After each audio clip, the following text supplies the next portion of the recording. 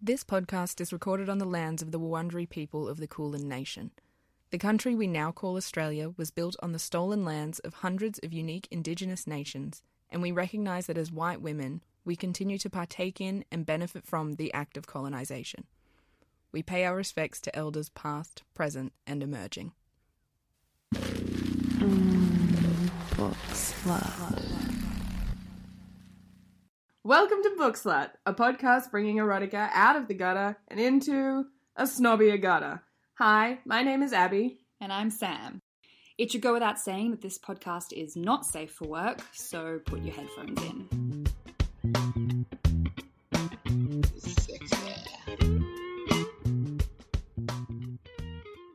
It's so good to see your actual face without a screen. Face. I love the face. Aw, thanks. I love your face. Aw, so cute. I mean, like, it's nice through Zoom, but it's not quite though. the same. I mean, it's fine through Zoom, I think, is that, or I spilt wine on your bed. It's not the first time.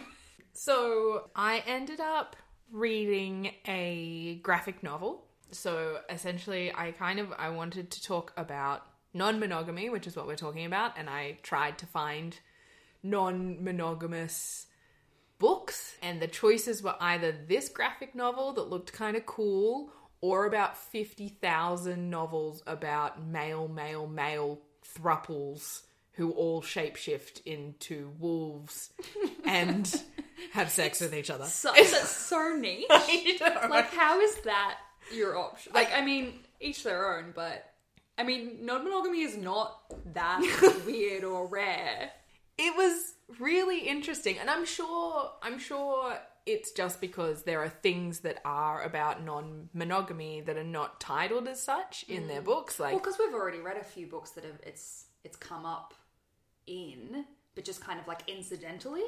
Yeah, so I was really trying to find something where that was the focus. Yeah. And I also wanted to find something where the book wasn't weird. Like, it wasn't like this kinky threesome kind of situation. It was actually about people working through non-monogamy. And I guess, again, the reason that's not in books is probably because it's not very sexy. It's just a lot of talking. But, so in my search, a lot of people mentioned this book called Open Earth, and it's a graphic novel. And obviously just as a note, we've changed up the format a little bit, so we've actually published the title a bit earlier, so if anybody's read it with us, that's great, but we'll still kind of go through the plot because Sam hasn't read it, or the other person hasn't read it. This one was great. So it's written by Sarah Merck, and it's illustrated by Eva Cabrera, and... Ooh! That was good. Oh, thank you. So Sarah Merck is a writer, and she's been an editor on, I think it's called Bitch Media, or Bitch. Yeah. It's a feminist media outlet. And Eva is a Latina comic book illustrator. And... Is there a third? Oh, yeah, there is a third. No, don't worry, I've been tested. It's fine. Claudia Aguirre? Or, yeah. Claudia Aguirre. Sorry, I apologize to our Spanish-speaking listeners. Who, a queer comic book artist and writer.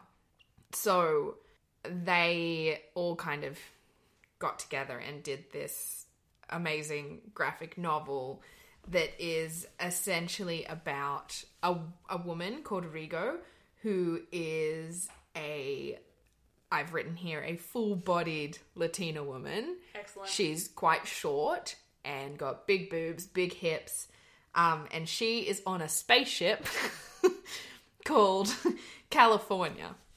Right, okay. And I'll get a bit more into like the backstory of it, but essentially it's about her on this spaceship dealing with relationship structures.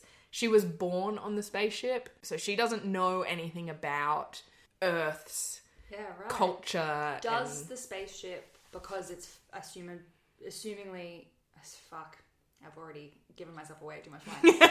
Also, I have really this episode I'm going to try and finish my sentences.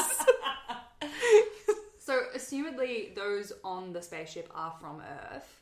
Is that right? Yes. Okay. Yeah. So they are human, but there is a generational divide where between the people who came on the spaceship, who are called like Earthlings, essentially, and then the people born on the spaceship who are called first generation. Yeah, right. Because my immediate question is like, the Earthlings, did they bring with them all of the assumptions and expectations of Earth society onto the ship?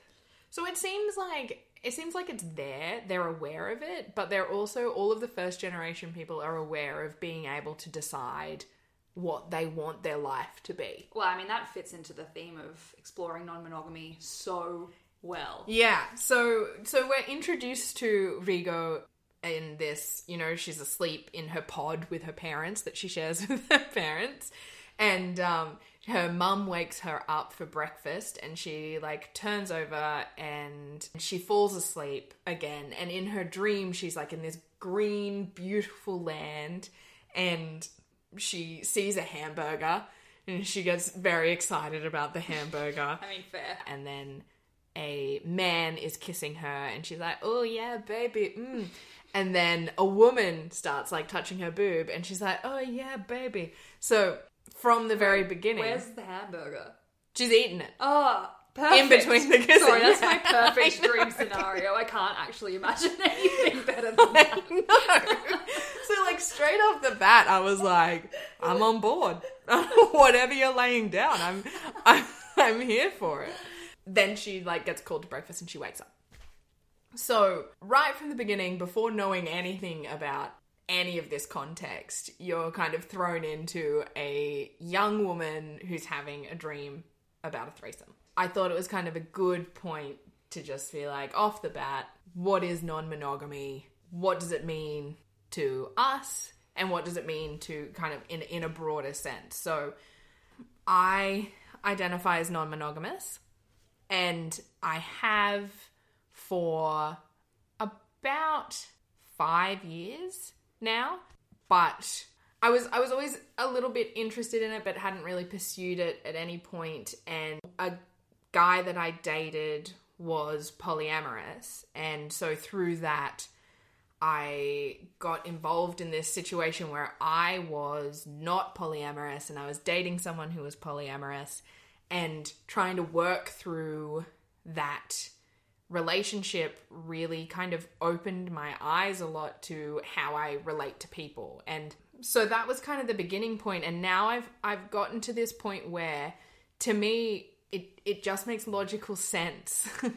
When I call myself non-monogamous, what I'm actually saying is that I'm open to any relationship structure. I'm not polyamorous, I'm not monogamous, I'm not a swinger, I'm none of these things, but open to all of these things. So to me, non-monogamy is about not expecting and assuming that monogamy is the baseline for all relationships.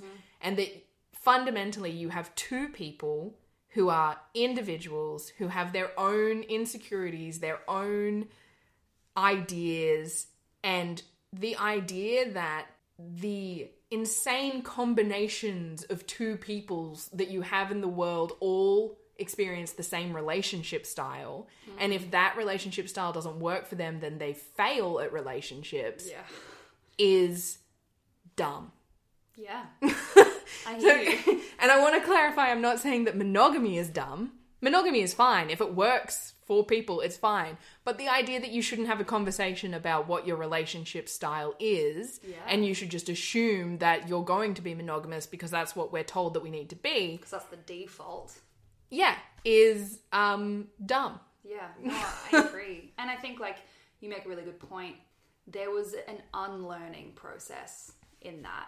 Because I think we're all we grow up consuming monogamy through all kinds of different channels, through media and pop culture, but also just through our societal structure, laws, expectations. You know, like, I think there is kind of a process of unlearning that. I hesitate to say programming, but it essentially is. What I'm really excited about with this episode is that we both have various experiences in this space. I also identify as non-monogamous, and I think that you captured it really well in saying that because it is an umbrella term, there's lots of different ways to practice non-monogamy, ethically or otherwise. Obviously, we would lean towards doing it ethically, but there are plenty of people out there doing it unethically. I have stats. Immediately. So, late 90s, there was a survey done by a senior policy advisor for the World Health Organization that reported that 40% of sexually active 16 to 45-year-old Germans admit to having been sexually unfaithful, 50% of Americans, 42% of British, 40% of Mexicans, 36% of the French, and 22% of Spanish people. And then there was also a study done in 2018 by Relationships Australia that estimated more than half of all men and nearly half of all women have cheated at some point. And this is like, that's huge. They're huge numbers. And I think that it's really powerful to recognize that people have urges and desires and wants and needs, and it's kind of insane to put that all on one person. The difference between cheating and it being ethically or consensually non-monogamous is the boundaries that we lay in place and the communication that we put down. And it kind of blows my mind that there are such huge stats of people cheating, but people are still so apprehensive when it comes to changing the rules to be able to make space for different structures. I always think of, I had a conversation with a friend once a few years ago about non-monogamy, and her thing to me, we were talking about men who put on their Tinder profiles that they're polyamorous. And she was just saying, well, it's essentially you're just a fuckboy, right? I mean, that does not exist. Wrong. yeah. No, not wrong. But we kind of dug down a bit on it because I was saying, well, I've dated someone who's polyamorous, and he was actually one of the best partners I've ever had at communicating, at setting boundaries, having this whole, everything was a discussion, and it really helped me to communicate to future partners. And when we dug down, she essentially said, well, I just don't think it works. And I said... Based on what? Well, and I said to her, okay, in that case, how many monogamous relationships have you had? And they working out. And she was like, oh, probably like 8 or 9. And I said, and how many of those are you still in? And she was like, none. And I said, well, why do you think monogamy works? Like, what does working mean? Yeah.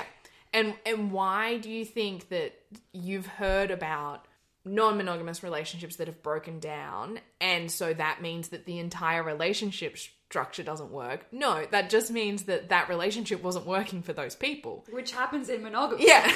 Which is exactly why I would never be like, monogamy doesn't work.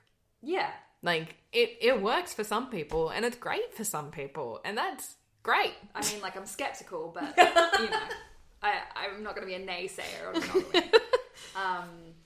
I think also something like, so my experience with it has been kind of varied in terms of, I've dated some people who are polyamorous, but also like exploring it with a partner has been quite interesting. And I think something that often gets left out of the conversation is not just, individually going on dates with people or forming relationships with other people, but the possibilities that come with dating together and sort of, various groupings and things like that, which is really quite a amazing space to explore with a partner, and often kind of gets left out of the discussion when we're talking about non-monogamous structures.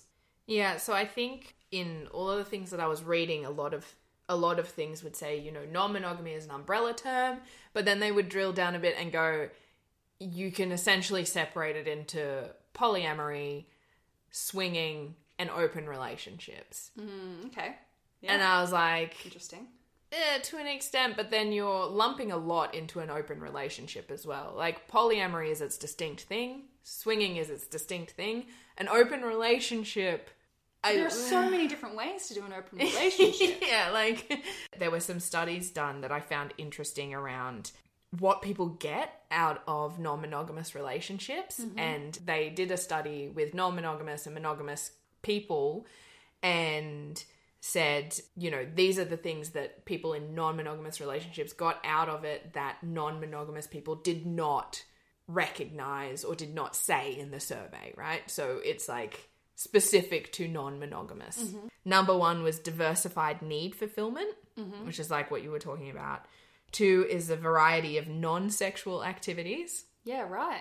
And number 3 was personal growth and development, which was kind of what I was talking about with my first partner who was polyamorous, actually taking the time to discuss what you want a relationship to be that I think a lot of monogamous couples don't do because there are so many assumptions of what a relationship is. Oh, and you know what's wild that I just thought of? There's parallels there between like vanilla versus kink when it comes to sex. Like there are so many assumptions and kind of like preconceived scripts and things associated with monogamy because it's the default, it's the norm. And so to do anything different than that, you need to take the time to have those conversations, to set the boundaries, set the ground rules, discuss what you want, figure out what you want to begin with, and like lay the foundation, which is similar, like that translates to having vanilla sex, which is just kind of like you just kind of go with it without talking about things, whereas you have to have those sorts of conversations in any kind of kink space. So I don't know, I think that there's so much that we could all learn from non-monogamy and kink, frankly. Yeah, absolutely. And I think just a word on kind of the terminology.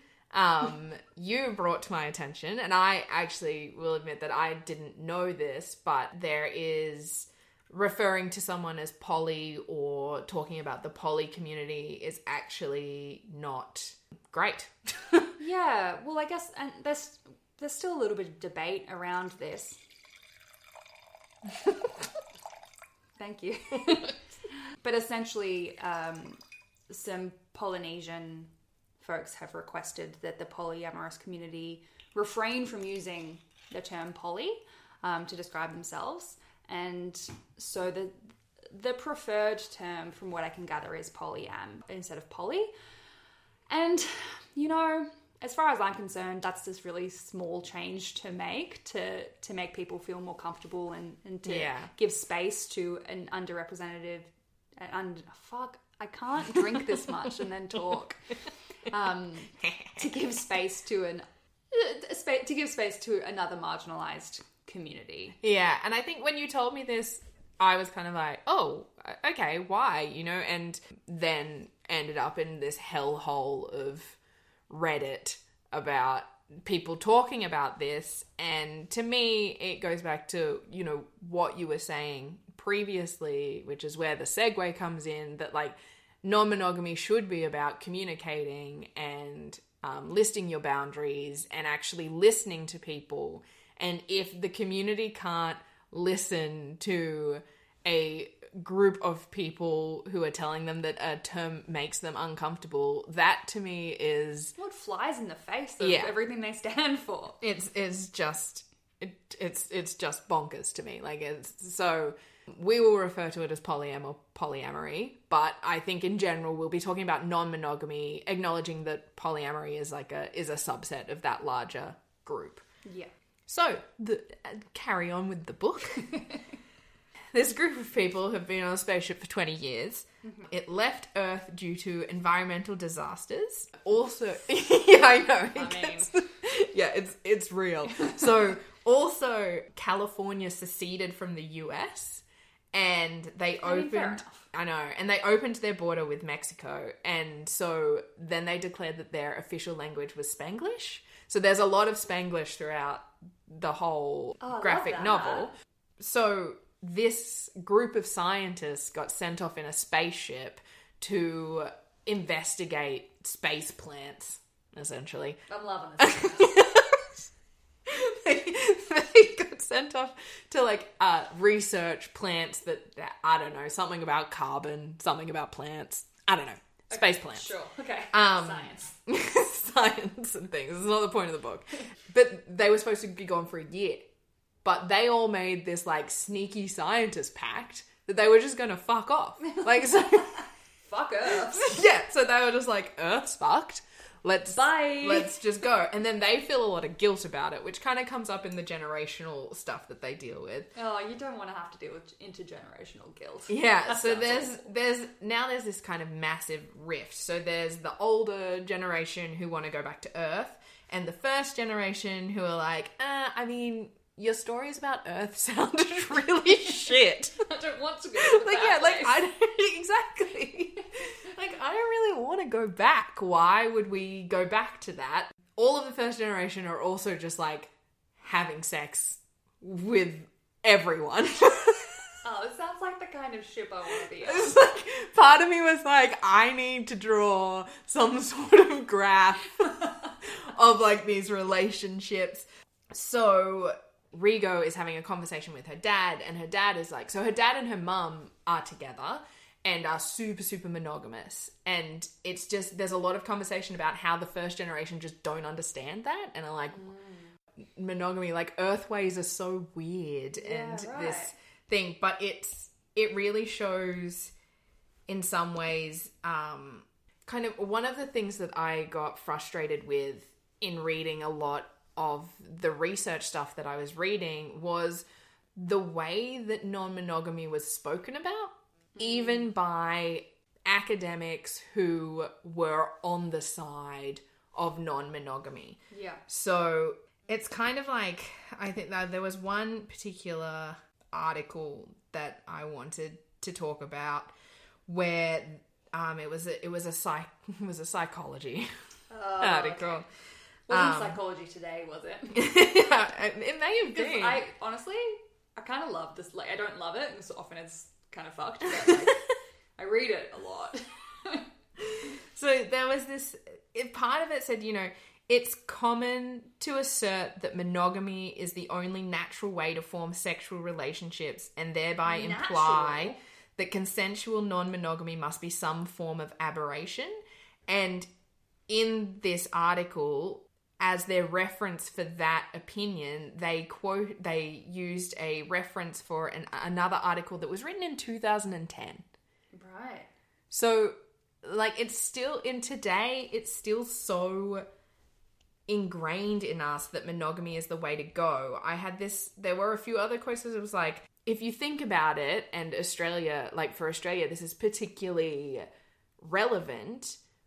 When we had the plebiscite and the same-sex marriage plebiscite, so often the argument for having same-sex marriage is that, like, gay couples have the exact same amount of commitment to each other as what monogamous heterosexual couples have.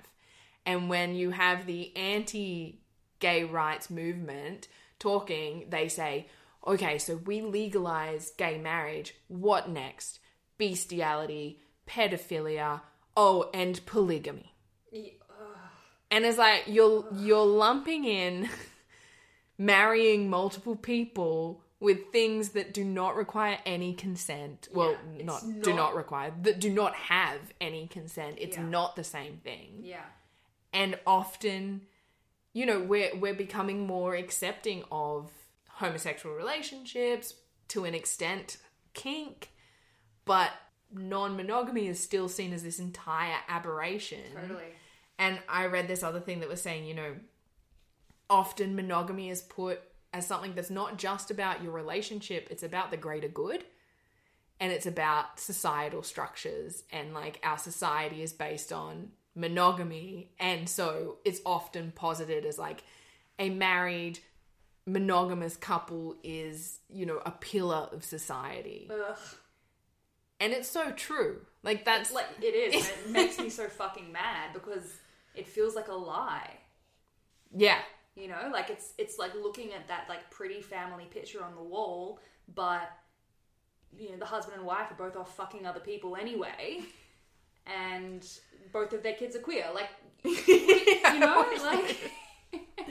And it's not what it is anymore. So I have more stats about America mostly, because it's almost impossible to find things about Australia and polyamory and non-monogamy in general. Like it was really hard. But in 2017, they found that approximately 1 out of 5 Americans have engaged in consensual non-monogamy at some point during their life. 1 in 5? Yes. The same amount of people in America that own a cat. I read that too. Yeah. I mean, no one has an issue with people owning cats. Some people do. I need to pee. Okay. Books Club. The expectations that we put on a relationship are huge. The needs that you put onto your partner to supply you with, not just like what you need from them, but also like this idea of like, oh, I want to be with someone who brings out the best in me as well. And so, I don't know, like when you start thinking about that, it just, and maybe because I feel like I'm inclined towards non-monogamy, to me that's like a huge indicator of being like, well, it feels ridiculous to put that onto any one person. And that doesn't necessarily mean that you have to be non-monogamous, but like even just examining the kind of emphasis we place on monogamy, and also like I think it's tied into couple privilege, whether you're up for exploring non-monogamy or not, I think it's worthwhile to be questioning this like dominance of this like one person ideal. It's kind of nuts to me. And I wonder, like, why would you say that you think you were more inclined to non-monogamy in general? Like what is it that makes you think that? Yeah, that's a really good question. Because there is a bit of a debate around whether or not being non-monogamous or being polyamorous is an identity or a choice. Is it a structure, a relationship structure that people move in and out of? It can change and shift, or is it something that people are born into, like similarly to being queer, for example? Like, is it an identity? I think there's room for both. I don't think we need to be limiting ourselves in that. And I've been in monogamous relationships and they've worked, I guess. Yeah, I mean, you were happy in those relationships. And then I wasn't, and they ended for all kinds of reasons. Like, similar to you, I think there's been a process of, like, learning other ways to think about things and unlearning certain assumptions. And also similar to you, I think, maybe not being as predisposed to this idea of jealousy. And jealousy is a funny one, and we should talk about jealousy in more depth. But not being, like, immediately appalled by the idea of somebody being with someone else physically. And part of me wonders how much of that is learnt as well. How much of that is based off what you think you should be exhibiting because of what a relationship is. And we definitely will. I have notes on this about jealousy. But I just found it really interesting because I also think that I was inclined towards non-monogamy. And when I look back, I've only really had like one serious long-term monogamous relationship. And to be entirely honest, part of that relationship, why I entered into that relationship, was because I felt like I should have had a boyfriend by that time. Oh, societal pressures.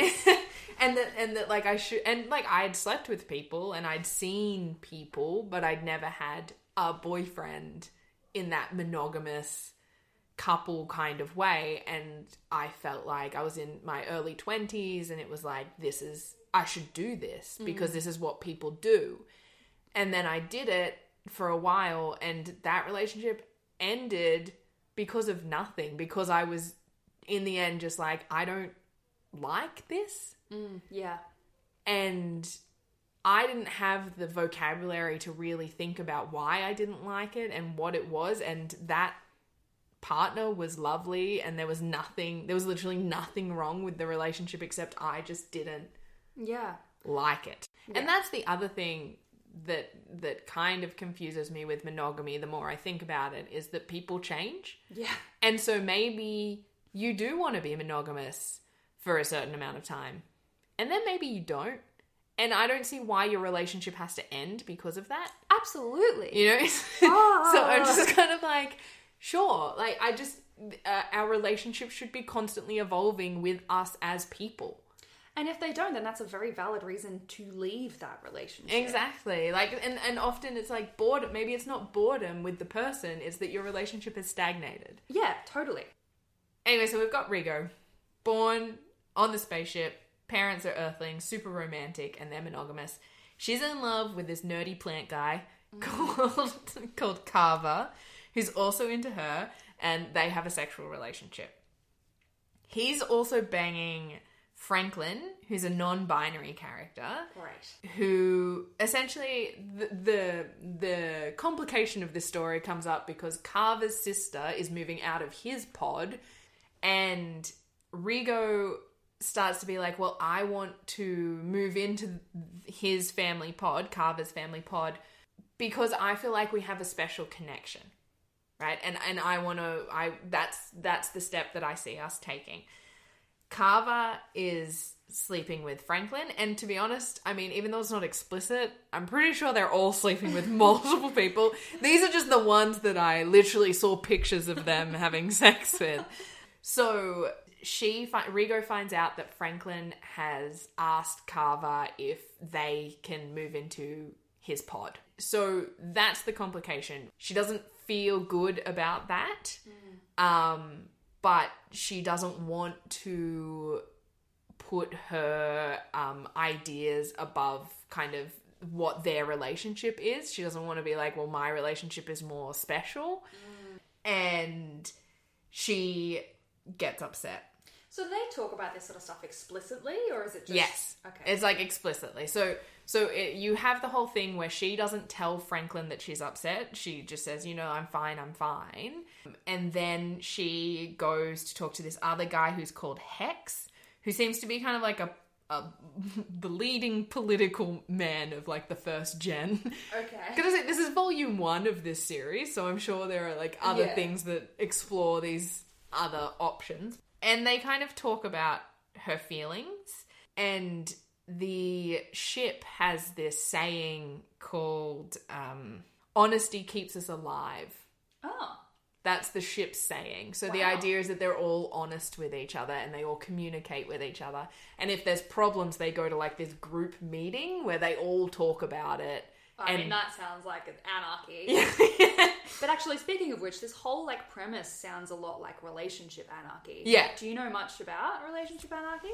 Not like more than I can assume. Yeah. I haven't like looked into it. So like for those who haven't heard of it before, it's essentially just like a way of looking at relationships of their own merit. Like you're not bringing any kind of assumptions or any kind of like standard structures to it. Essentially, like I think the metaphor that I like is like instead of refurbishing a house, you're building a house from the ground up every time. And you're always setting new rules and structures and boundaries with each person individually, not based on like societal pressures. And Sarah Merck has written a book called Sex from Scratch. Oh, yeah, right. Which I haven't read, but sounds like it's essentially about building relationships from the ground up every time. So it sounds pretty similar. It sounds like she's taking some sort of like some ideology from relationship anarchy. I think it's a cool concept. I think it sounds like a lot of work to be constantly unpicking things, and I admire that. And I'm also kind of like exhausted by the thought of it. Yeah, absolutely. So Rigo's talking to Hex about this. He goes down on her in a zero gravity room. Oh my god. Abby's just shown me a picture of it. If you swipe across, it goes to the next one where she comes. Oh wow. What does chucha mean? It's a swear word in Spanish. I'm not exactly sure what it means, but I know that it's like she looks like she's having a great time. Yeah, I know. So, you know, they're talking about their feelings, and then he also goes down on her in a zero gravity room. And then she's like, you truly are an inspirational leader for our generation. I mean, it sounds inspiring. And she talks to Hex a lot about the pros and cons of being exclusive. And she's really worried that her feelings for Carver are like too earthy. Oh. And, too olden times. Yeah. And she's becoming more and more like her parents, essentially. And so he says, what's our protocol? Honesty keeps us alive. You should actually go and talk to Franklin about how you're feeling. Yeah. And so she goes and interrupts Franklin in the middle of sex with another woman who's like this beautiful femme character who's also very wise. One of the great things about this book also, characters get interrupted during sex a lot. And, I mean, a lot of it is because they're on a spaceship, right? Sounds like they're also having sex and a lot. So, like, the chances are high. Honestly, like, sign me up. Yeah, and then so they get interrupted, and then they just carry on their conversation naked with someone else who's like fully clothed who's interrupted them, which I loved. Like, is this weird little detail that I really just loved. That they were obviously having sex. Someone interrupts them, and they're like, "Oh, time for a chat. Okay, let's just chat." You go, and then they go back to having sex. So it's like. It was quite beautiful. It was like no one has really developed these feelings of shame around their bodies and sex. Imagine this utopia. I know. So when she goes and talks to Franklin, interrupts them having sex, it comes out that Franklin is unhappy with the idea of her moving in with Carver because they're worried that if they move in, they'll become exclusionary. And really coupley and have personal jokes that they won't share with Franklin, even though both of them sleep with them. And, they'll be on the out. Classic struggle. Yeah. So I thought this was kind of a good time to talk about something that I've actually kind of discovered through this podcast, even though I guessed at it, but looking into the literature is actually something that I'm incredibly passionate about and get quite angry about, is the idea of hierarchy of relationships. Yeah. Which is what you were talking about with relationship anarchy. It's been a constant struggle for me throughout my dating life, is the idea that I do not prioritize romantic partnerships over my platonic friendships. Yeah. In fact, I prioritize my platonic friendships over my romantic partnerships most of the time. Yeah. And I'd never really thought about that critically. I'd just kind of been like, well, it makes sense to me because these people have been there when I've had problems. Totally. And they'll be there long after your romantic partner. Yeah. Assumedly. Yeah. Yeah. But it's something that's actually kind of gotten me into a fair bit of trouble with dating, is that it's just like, I don't get it. Yeah. And we've had many conversations before about all kinds of instances in the way that society is structured to prioritize and privilege couples over single people or any other relationship structure. Even simple things like if you ever want to buy a house, the prospect of you doing that as a single person is so much more unattainable because the entire system is structured around people coupling up, which is frustrating because it just reinforces this prioritization of romantic and sexual partners above others when, I mean, the reality is that unless you're one of those people who just gets into a relationship and ditches all of your friends, in which case, like, you need to reevaluate your shit. Like, friendships are so important for meeting all those other needs that your partner can't give you, you know? And it's these strange things, as I've thought about it, there are things that I often struggle with that happen that if I bring them up, I sound like a bitter single person trying to like shit on a couple's happiness. And like we've definitely spoken about, a few years ago it became really apparent to me, and I still don't like it, the fact that if I am traveling somewhere and it's me and a single person and a couple, that the couple get the double bed and I get the weird bunk bed for children with the other single person on the bunk on top of me or whatever. And it's not discussed. Like, it's assumed.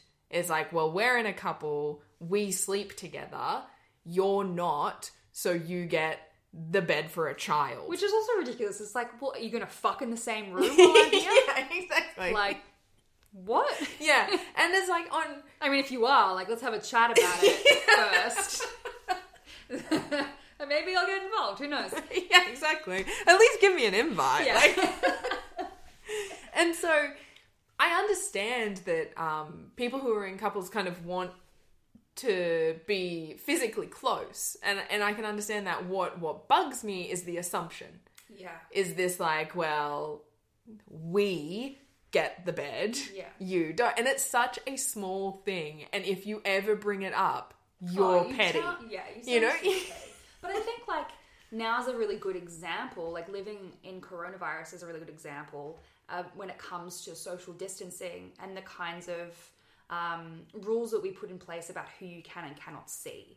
And in Australia, at least, it's generally accepted, or there's been an exception to the rule, being that if you're in an established relationship with someone, that you can go and see that person. And the thing that's really frustrating about that is that it from a government level, is essentially saying those romantic and sexual relationships that are already established and, you know, by assumption monogamous, are more important than the connections and relationships you have with people in a platonic way. And if you're single, your needs aren't as great. Yeah, and if you're single, you need to isolate from everyone. Yeah. Yeah, and I live with someone who's in a couple, and that is something that I was furious about, and he doesn't entirely understand. And again, you come off as incredibly petty. Yeah. You come off as being like, well, you shouldn't be able to see anybody either. And I'm like, but the fact is that I'm being asked to sacrifice a lot more because I'm not in a monogamous relationship than what you are being asked to sacrifice because you have sex with the same person every single time.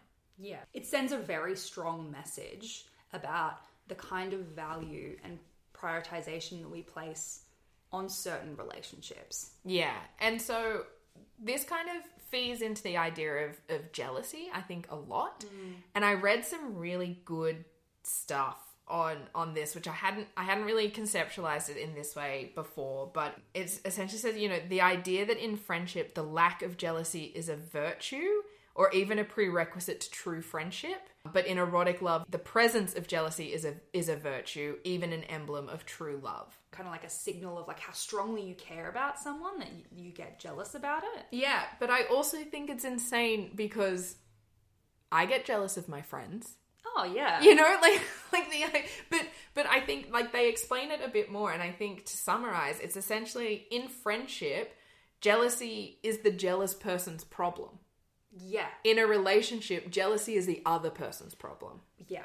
And that, to me, is like, that summarizes it, right? If I feel jealous in a friendship, I immediately go, that's on me. I need to deal with this, and I need to work through this in some way. But so often in particularly monogamous relationships, when you feel jealousy, it's like, this is on you, and you need to change your behavior so I don't feel jealous anymore.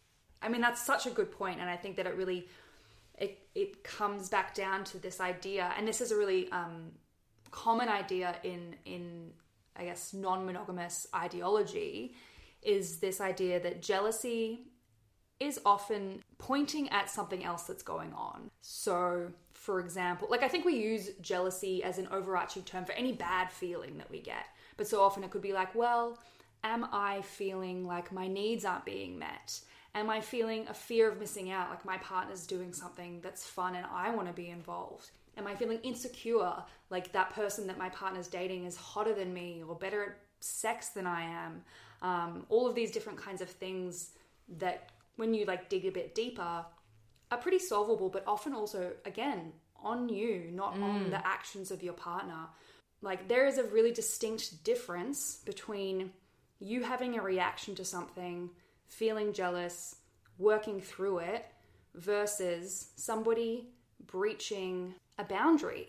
And then you have a fair enough reaction to be upset about it. That's a very different thing to having a reaction to something that's within the scope of the boundaries you've set, but it's raised a feeling in you that you're uncomfortable with. Yeah. You know? And non-monogamy is not about not being jealous. Yeah. Like that's just not what it is. It's about communicate. Like everything just comes back to communication. It's about if you are feeling jealous, communicating that. Yeah. And being able to own it, being like, this made me feel things and it doesn't feel good. Yeah, and it's also not about saying that jealousy is bad. Yeah, like, totally. Jealousy is not inherently bad. Yeah. It's just about working through why you feel jealous. And if that is because of an insecurity, then maybe that's a boundary.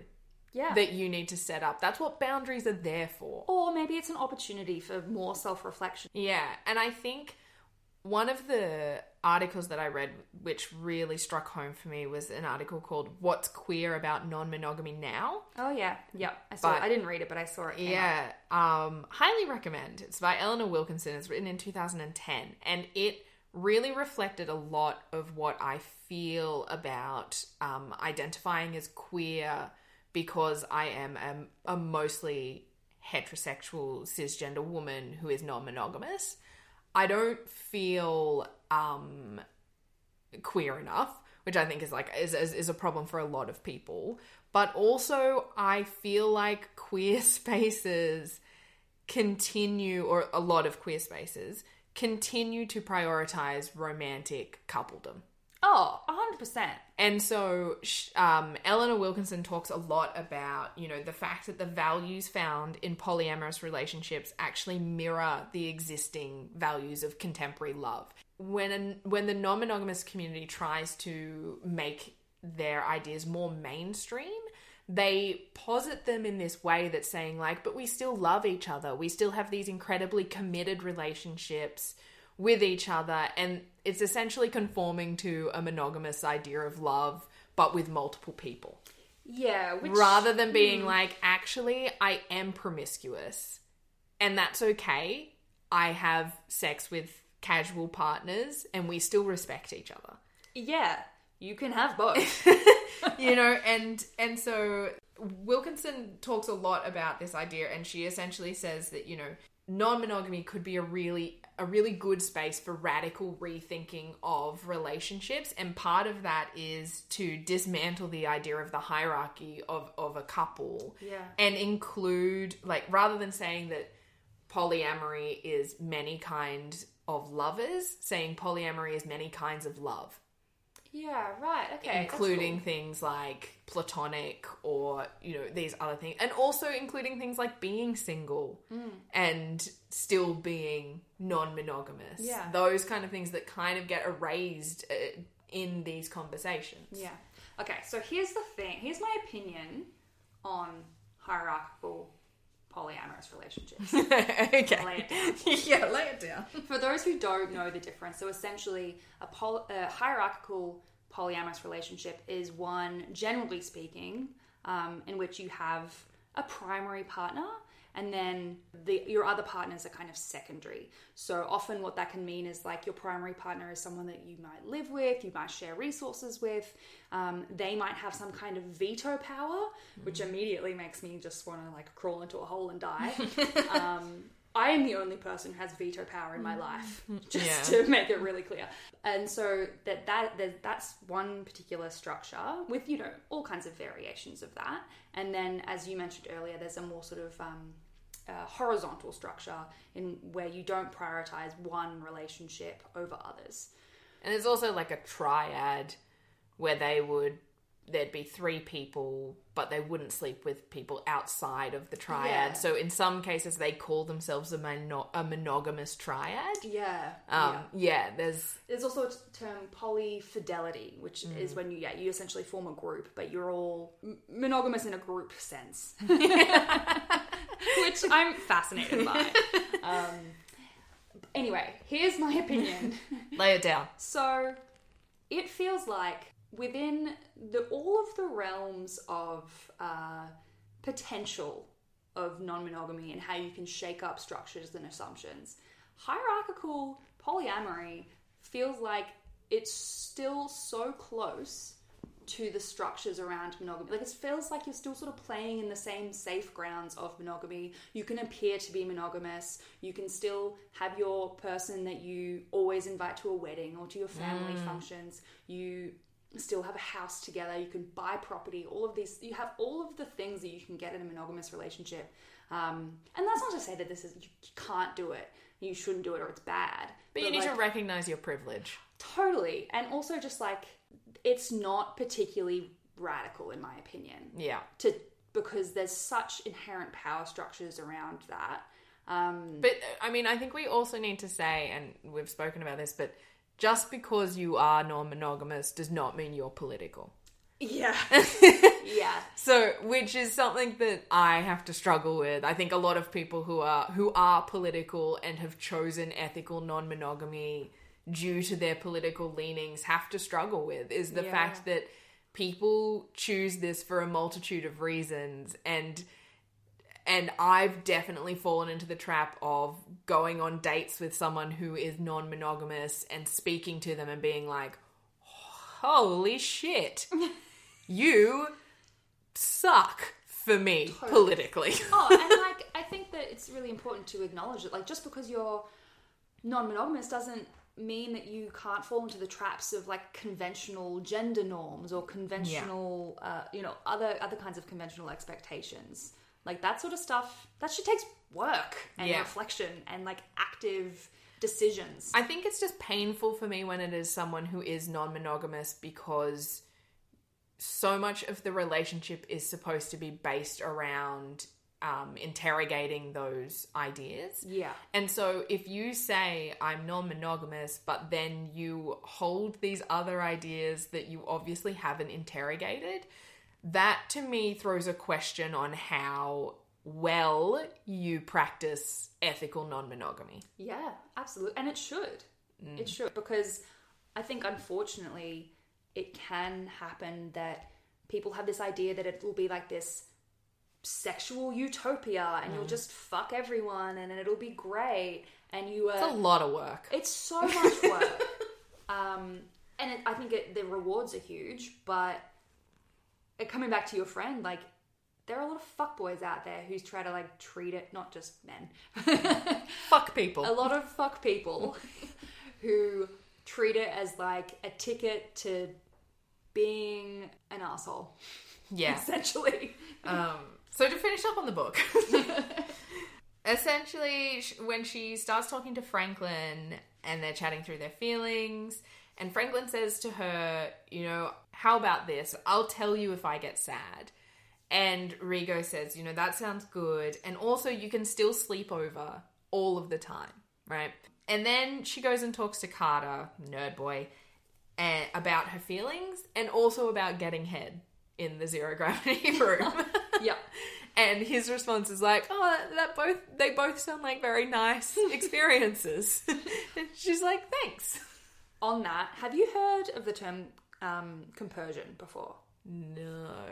So this is like a concept, I'll make it quick, but this is a concept in non-monogamy and polyamory in particular, and it's kind of like anti-jealousy. It's the idea of like when your partner has a really positive experience with someone else, instead of feeling jealous, you feel like really happy for them and really elated for them.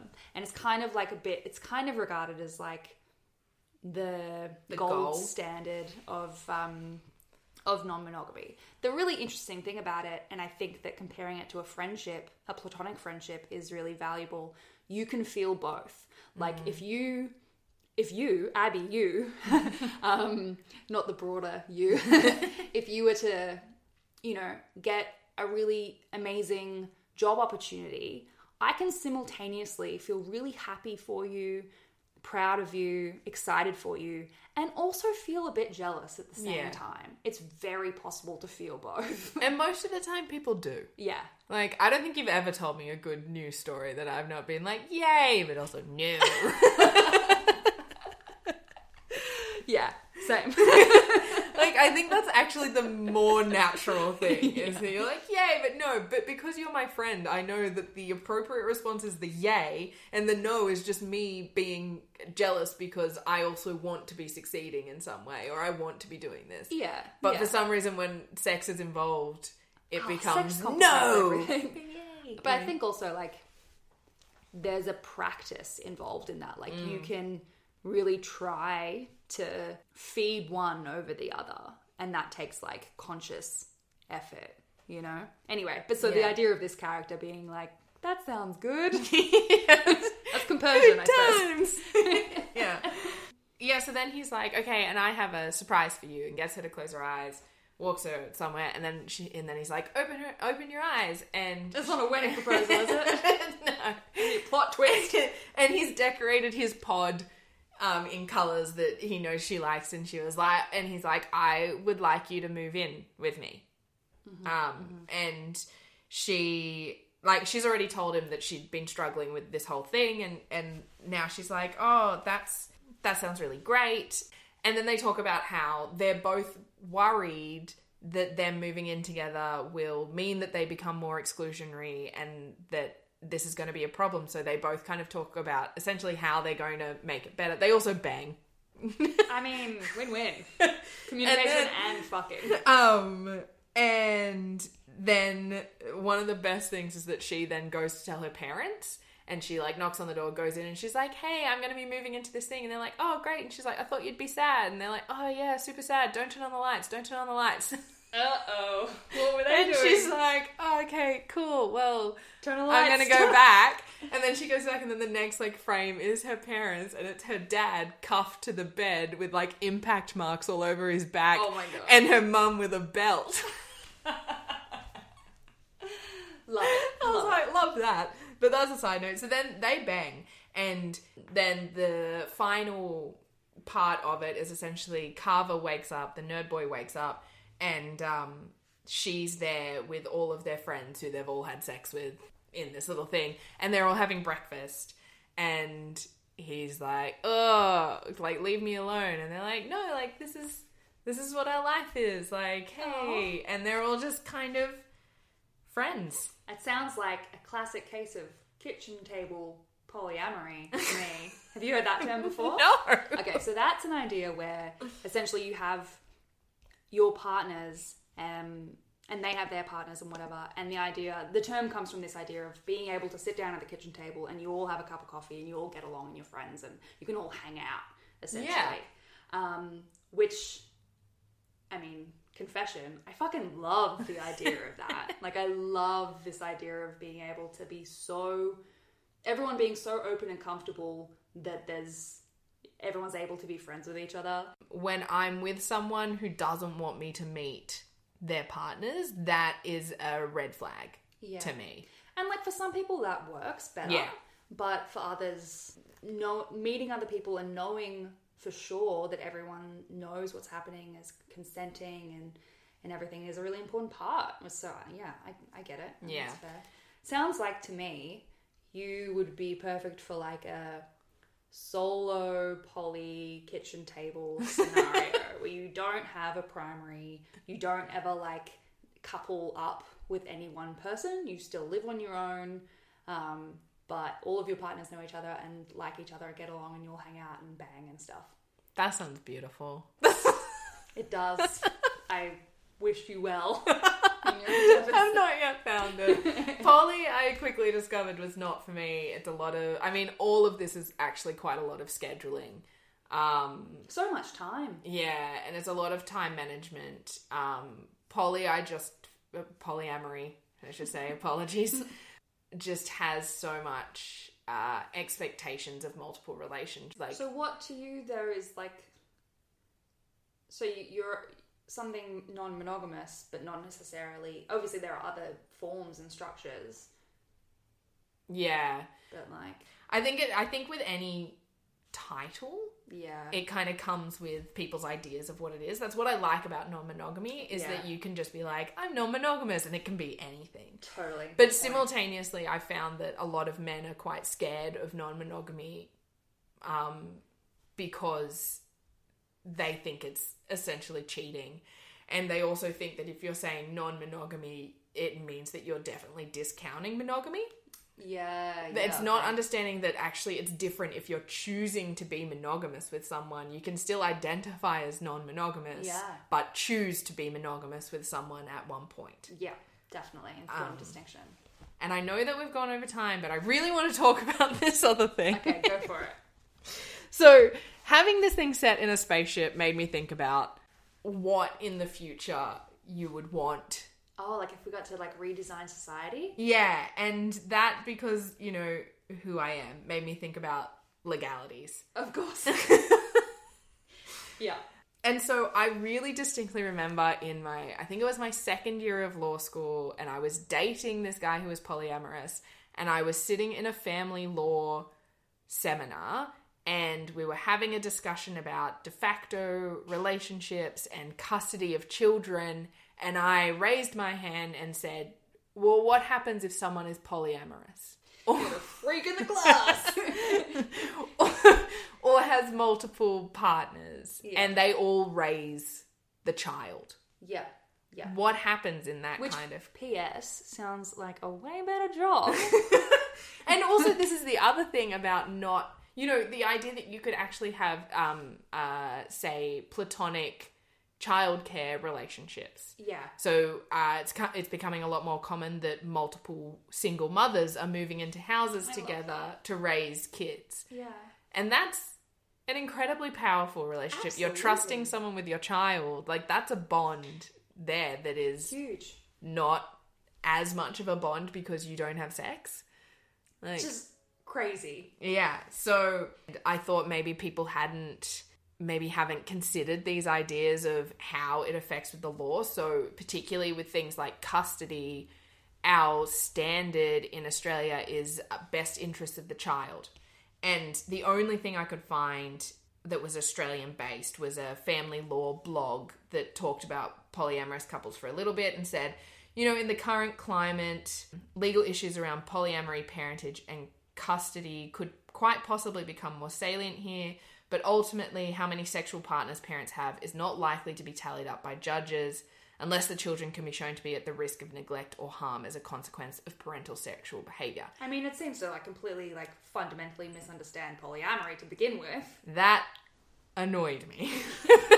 Because I was also like, the best interest of the child is a subjective mark. So if you have a conservative judge who thinks that the best interest of the child is to be raised in a generally heterosexual but now changing but definitely monogamous couple, and it comes out that you, particularly if it's not a polyamorous couple, if it's an open relationship, if it's a particularly kinky relationship, and they think that a child being exposed to things like BDSM or multiple partners... It'll corrupt the child. Think of the children. Exactly. Is not in the best interest of the child. That's actually a major, major problem. Yeah. There are studies on raising children in polyamorous families.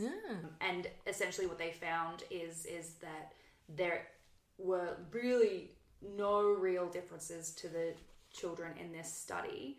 The only one that they found was that the children raised in polyamorous environments were better fucking communicators. Oh my god. So, eat shit, judge. So, the other things that I just kind of thought of when I was thinking about this was the marriage laws. People are horrified by the idea of multiple marriages. I mean, people should be horrified by the idea of marriage. Yeah. And then partner visas. If you're a third partner or a fourth partner. Of course. And you can't prove that... Or alternatively, you're trying to prove that you're in a relationship with someone, but they have other partners. You have to then lie to the government about having those other partners because that's seen as not being in a committed relationship. Wills and probate. So, you know, what you get when somebody dies. Divorce. One partner uses it against the other partner, that they, even though it might be consensual, that they have had other sexual relationships during the marriage. What a nightmare. Health insurance, like trying to get family health insurance for more than just two people. I mean, these things are really important to bring up and to remind people because it's really, well, it's not easy. It's not easy to question any kind of societal norm, but like it can be easy to sort of slip into this like utopian thinking, but then faced with the realities of the structures of our society, there are so many points at which it would just be reinforced and like really undermine your alternative structure of relationship. Even things like which next of kin are you going to put, which spouse are you going to put down on your emergency contact form? Yeah. And the other thing I was thinking was like parental leave for non-biological parents. Oh, yeah. like anything that's based on the idea of a family. Yeah, totally. Because our idea of a family is an assumed family.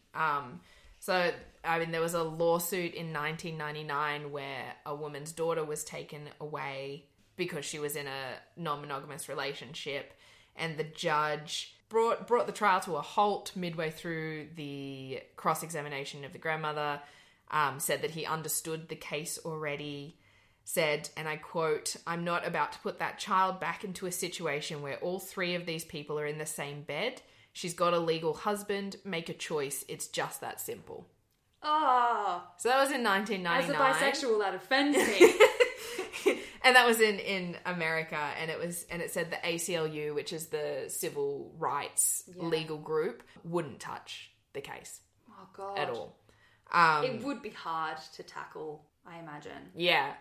In 2017, there was a case in the UK where the children were described as having a loving relationship and attachment with their parents, but were found to be at risk of harm through neglect caused directly by the parents being in an open relationship. And to be fair, in that case, I think there were some instances of neglect in that it was called like sofa parenting or something. But it was very important to the judge that the mother had people come over to have sex with her when the children were at home. Right. Even though the dad knew and it was a consensual, non-monogamous kind of situation. Yeah. It just kind of blows my mind that like all kinds of neglect and abuse happens in duo parenting situations as well. You know, like just it's not, in my mind, it's not enough to just point at a different relationship structure or even just to being promiscuous. Like, yeah, you know. But, and this is where, I mean, this is one of the fundamental issues with the law in general, is that all of these things that are posited as, and I think that's the second time I've said posited. I apologise. You're putting your law degree to... I can't think of another word. that are put forward as like rules of the law. We make those rules. And they're also subjective. Like, what is reasonable?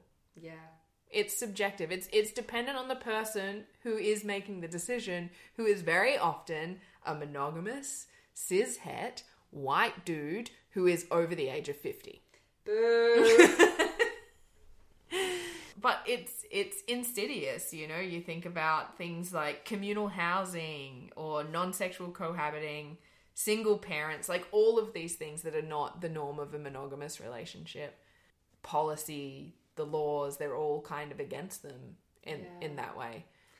It's a real downer to end why? on. This is why I put the story about the parents whipping each other at the end. Thought that was... Well, I mean, look, even though there are all of these barriers, I think we are slowly starting to see a shift in how people are starting to... I mean, even just like online dating at the moment. The amount of people... I've even noticed from like being off Tinder to coming back onto Tinder a year or two later, the amount of people who are open about being non-monogamous is incredibly larger. And that in itself is interesting because I don't put it on my Tinder profile because it doesn't exclude monogamy to me. Yeah, but people interpret it that way. But people interpret it as excluding monogamy. Yeah. So it's often something that I then have to talk about on the first date or the second date to be like, just so you know. Yeah, totally. I guess I just like, to round things up, it does feel like there's a very, very slow shift happening. It doesn't feel like people have, and maybe it's just the people I'm around and the fact that we host a sex podcast. Maybe I'm in a bubble. Shit. I love my bubble. Oh, never leave. Okay, so to sum up, Communicate more. Yay. Wash your hands. Don't hug people. Ever.